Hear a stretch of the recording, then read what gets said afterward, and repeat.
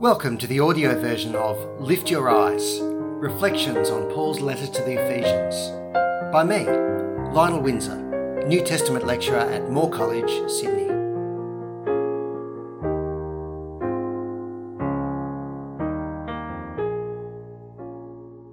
Ephesians chapter 5, verses 15 to 17. Watch how you walk. On the 20th of August 1860, Robert O'Hara Burke left Melbourne with 18 others on an expedition to cross Australia from south to north. The journey was to blaze the trail for a telegraph line to link the burgeoning new city of Melbourne with the rest of the world. It was an ambitious, visionary quest. But there was one problem. Burke had zero experience in exploration. Not surprisingly, the whole expedition was plagued with almost farcical tragedies. Their preparations were a joke. For food, they took dried meat instead of live cattle, which created 3 extra wagon loads. On other wagons, they brought such essentials as cedar and oak dinner tables and chairs, rockets, flags, a Chinese gong, a large bathtub, 12 sets of dandruff brushes, and, allegedly, 4 enema kits. When they got part way to Cooper Creek, they dumped most of the gear and food and left most of the men with all of it. But Burke, along with his second-in-command, William John Wills, and 2 others, soldiered on, with not enough food and still not much of an idea about what they were doing. Amazingly, they made it to the Gulf of Carpentaria. But on the way back, they were plagued by monsoon rains. They had to shoot and eat their horse. When they arrived back at Cooper Creek, they discovered that the remaining men had left just hours before. And not long after, by the end of June 1861, Burke and Wills were both dead. Still, their monumentally tragic trip has gone down in history as a touchstone of Aussie bravery and battling against the odds. Is this how we're supposed to live our Christian lives? In other words, is the Christian life all about setting outrageous and ambitious goals to glorify God, then setting off into the spiritual wilderness, assuming it'll all be all right in the end because we have God on our side and we just need to have faith that He'll make all our plans all work out fine in the end? Well, putting it that way sounds a little crazy, doesn't it? But sometimes we can act a little like that is the way to live the Christian life. We can live our Christian life, walk our Christian walk, with big goals, but without thinking properly about how we're going to achieve the goals, what it's going to cost, and how we might need to prepare and plan for the long haul. Is this really what God wants us to do? Now, of course, it's not wrong to have big goals for our Christian walk. Paul spells out some pretty huge aspirations in his letter to the Ephesians. He urges believers to become imitators of God, to walk in love, imitating Christ's costly sacrifice for others, and to walk as children of light so that Christ shines through us and transforms the darkness. Paul has big ambitions for the Christian walk, and it's right for us to consider how these aspirations should play out in our own lives. It's good to have ambitious goals for ourselves. But as we do, we mustn't be naive or unprepared. Because Paul doesn't just lay out big ambitions and leave it there.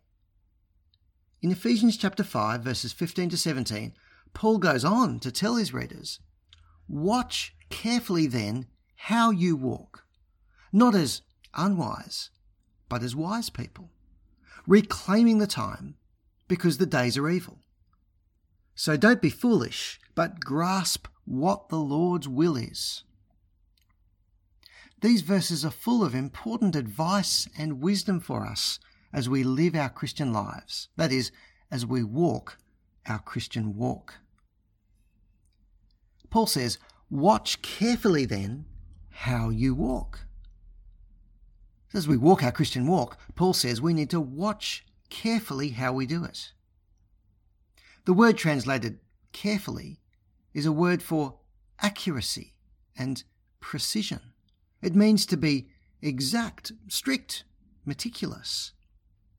In other words, living the Christian life isn't just about having big goals and dreams and plans. It's also about the details. It's about making sure we're taking particular care as we put one foot after another, day by day. Paul says that we need to be considered and precise about the nature of our Christian walk.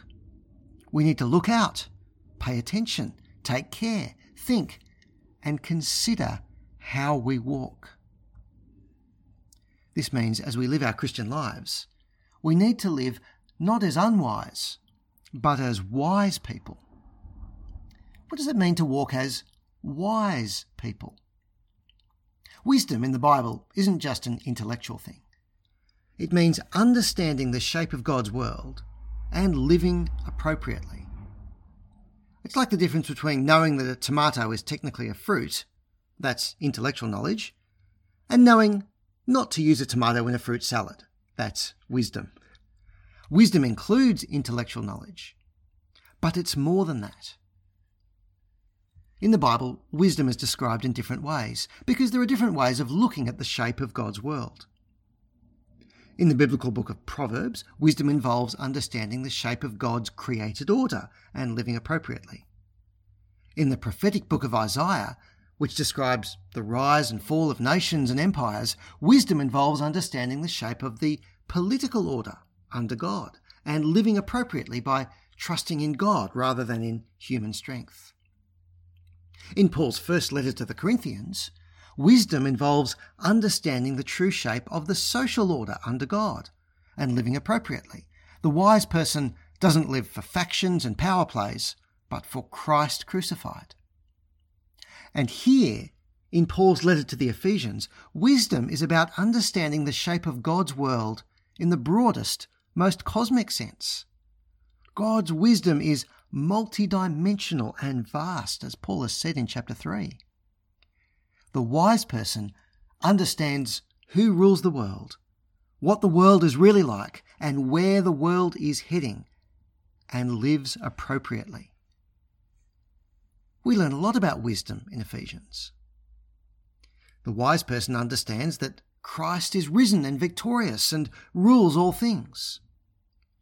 The wise person understands that God has an unstoppable plan to bring all things under the headship of Christ. The wise person understands that God is achieving this plan through the gospel being preached and believed. And yet, the wise person also understands that this goal is not yet complete. The days we live in are still evil. We live in a world where there is rebellion against God. But this rebellion is temporary and passing away. The wrath of God is coming on the children of disobedience, Paul has said. Christ rules. So the truly wise person will live appropriately. The wise person will not follow what the world calls wisdom. The wise person will not live life for the moment. The wise person will not get caught up in pleasure or sensuality, chasing after comfort or advancement or career.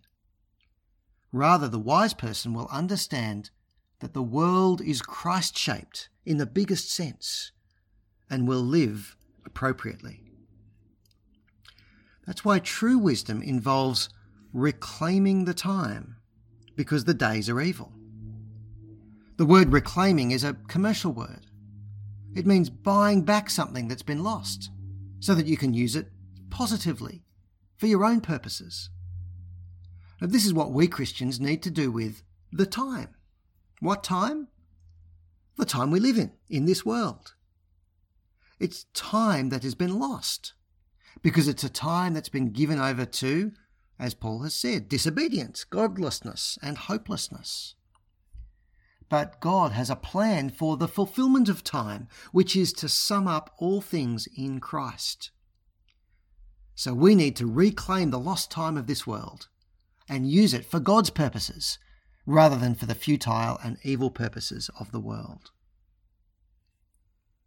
That means our attitude to the world and to our time in these evil days should be to use it, to spend it, for God's purposes and plans.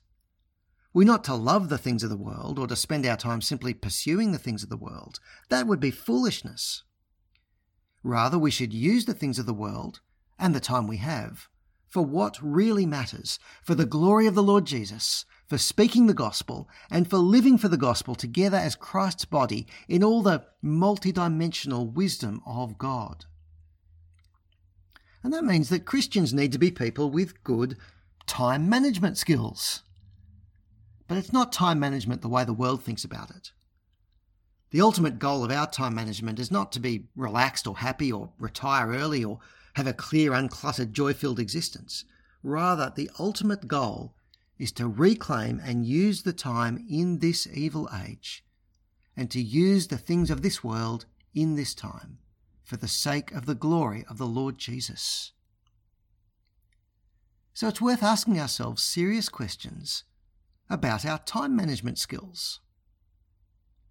Are you wise in the way you use your time? Now, I don't mean are you very busy doing Christian things. In fact, if you're always busy, if people ask you how you are and 9 times out of 10 your first answer is busy, that's probably a sign that you're actually quite foolish in the way that you use your time. The world trains us more and more to be busy responders. Our phones, our emails, our notifications, our schedules always want us to respond now. And if you're always busy, it means you're perhaps not watching carefully how you walk, but you're perhaps following the wisdom of the world. Are you wise in the way you use your time? I don't mean are you happy and relaxed. In fact, if you're always happy and relaxed, that's probably a sign that you're too comfortable in this world and have forgotten that the days are evil. Are you wise in the way you use your time? I don't mean, do you have big, ambitious goals? It's good to have big, ambitious goals. But if all you have are big plans and dreams without carefully and precisely considering how you'll live your life, then you're not being wise with the way you use your time. You're being foolish. Are you wise in the way you use your time? I mean, are you wisely using what you have in these evil days for the sake of Christ? Are you wisely considering carefully how you walk? For example, do you deliberately put prayer first before anything? Now, this means not just knowing intellectually that prayer is a priority, but actually prioritizing it by actually making costly decisions to put aside other things so that you can pray.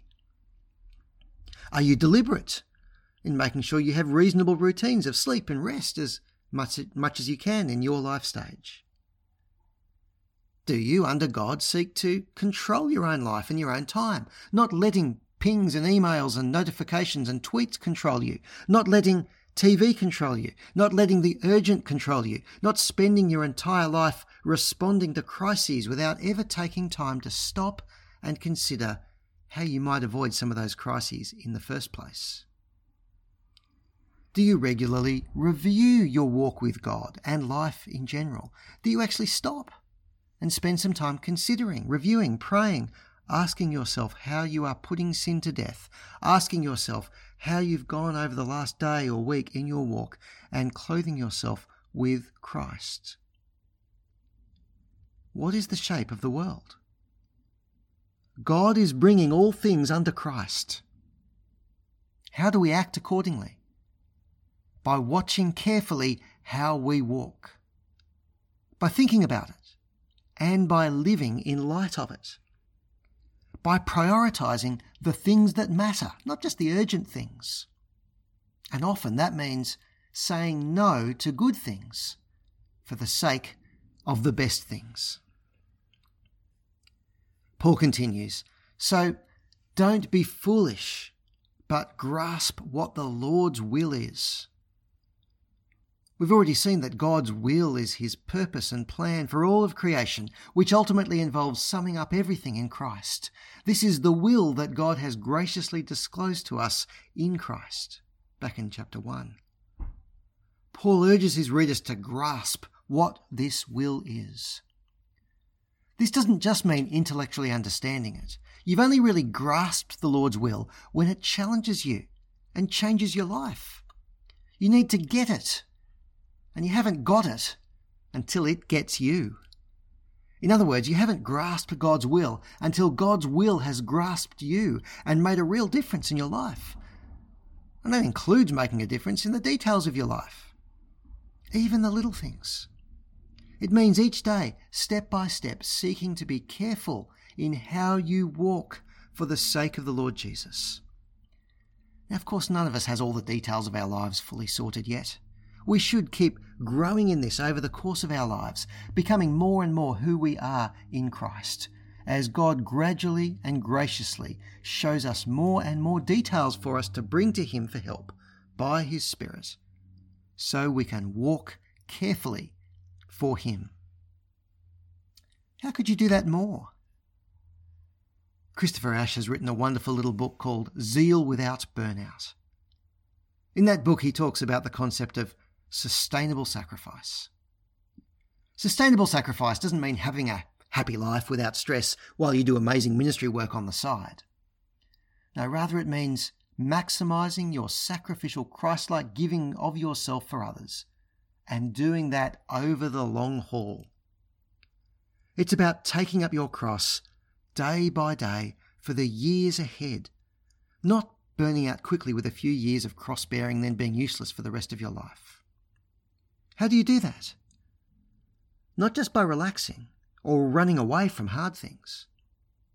You do it by wisely, carefully thinking and taking control of your life whenever you can under God. You do it by watching carefully how you walk. Consider one aspect of your daily life. How does knowing the shape of the world in Christ change the way you think about this aspect of your daily life? Do you need to do a serious and careful review of your Christian walk?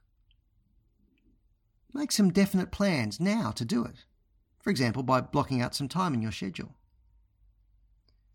If you're looking for a starting point, you might like to try Carl Lafferton's short, affordable book, Spiritual Health Check.